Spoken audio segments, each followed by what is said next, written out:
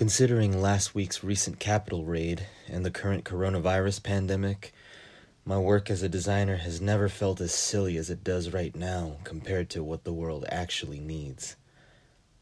But I think it's reasonable to wonder if your work, when truly revealed, is actually insignificant and small. If a feeling of worry comes up, what I hear might be a deep desire to contribute. To really, in a tangible way, really contribute. On this episode, we'll be slowing down to pay attention to how sesame oil has helped me reframe that feeling of insignificance and being in the background. Welcome to With a Slow Spirit, where weekly we discover how ordinary things, objects, spaces, people, you name it, can be windows of creative insight if we're willing to slow down and to pay attention to them. Following along weekly, you might be able to take this habit into your own daily life and begin to view anything in the ordinary world as a kind of teacher. This isn't a podcast that helps you escape the world, but a podcast intended to help you re-enter the world. Anyways, I ran out of sesame oil the other day, and the garlic rice I was making with these dried fish called dilis in Tagalog didn't taste the same. Sesame oil is a standard flavor in Asian cooking, but used appropriately, it isn't always a visible flavor. When the sesame oil is missing, there's something less full in the dish. So it's kind of like music at a party, right? I definitely notice when it's missing. And that convo you were having with that person you were drawn to feels like it has holes in the atmosphere.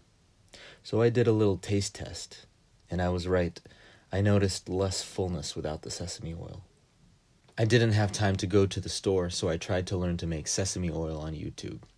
Sesame oil is made from little tiny sesame seeds, and one of those seeds is so small that I wouldn't notice if it was on the counter. But also, the largest trees in California, the coast redwoods, those grew from seeds too. Seeds get planted into the ground. They're buried where no one can see them. They're overstepped and overlooked. I know it's silly, but there are times where I think I should probably try to figure out a way to be more noticeable and more impressive, especially in the design landscape, since it seems like the loud and impressive things tend to get the attention, and that way I can try to contribute from a place of spotlight. But the juniper-looking tree outside my kitchen window, the one that faces east, that isn't loud, and neither are those coast redwoods. But somehow they provide one of the most valuable resources to the surrounding landscape: oxygen. These quiet things take what's given to them and transform them into something essential for daily life. But that contribution to the world can only be noticed if the world paid attention to it. And paying attention requires, slowing down. Not always the MO of the modern world, is it? That tree outside my kitchen window isn't always even acknowledged by me. And this tells me that maybe being unacknowledged is different from having no value. The sequoias up north in California are so huge that from far away they make a 10-story building look like a little closet. And they make an ordinary 2-story home look like a doghouse.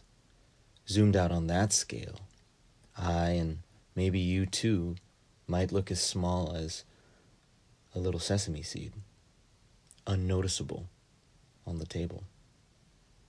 I didn't have any sesame seeds on hand, and I couldn't make the sesame oil, so I just continued frying my garlic rice without it. I kept thinking about how sesame oil invites me to consider perhaps allowing my life's work to be in the background. It invites me personally to consider being a quiet essence that holds things together, instead of being one noticeable thing that from all other things is separated. I thought about other things that grow from fertilized seeds. Humans are one of those things too. I don't want to get tricked into thinking that all important things are acknowledged. And when we feel overlooked and in the background, I want to continue, noticeable or not. And though I want you to continue too, I hope you can want to continue for yourself. Let's remind each other that when the sesame oil is missing, something feels less full.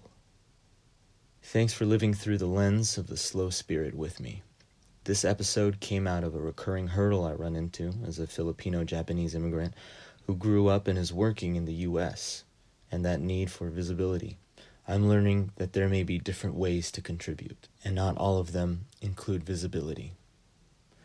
Click follow to join in on next week's episode, and we'll slow down to pay attention on how my weak point as a designer, interior lighting, helps me with daily living.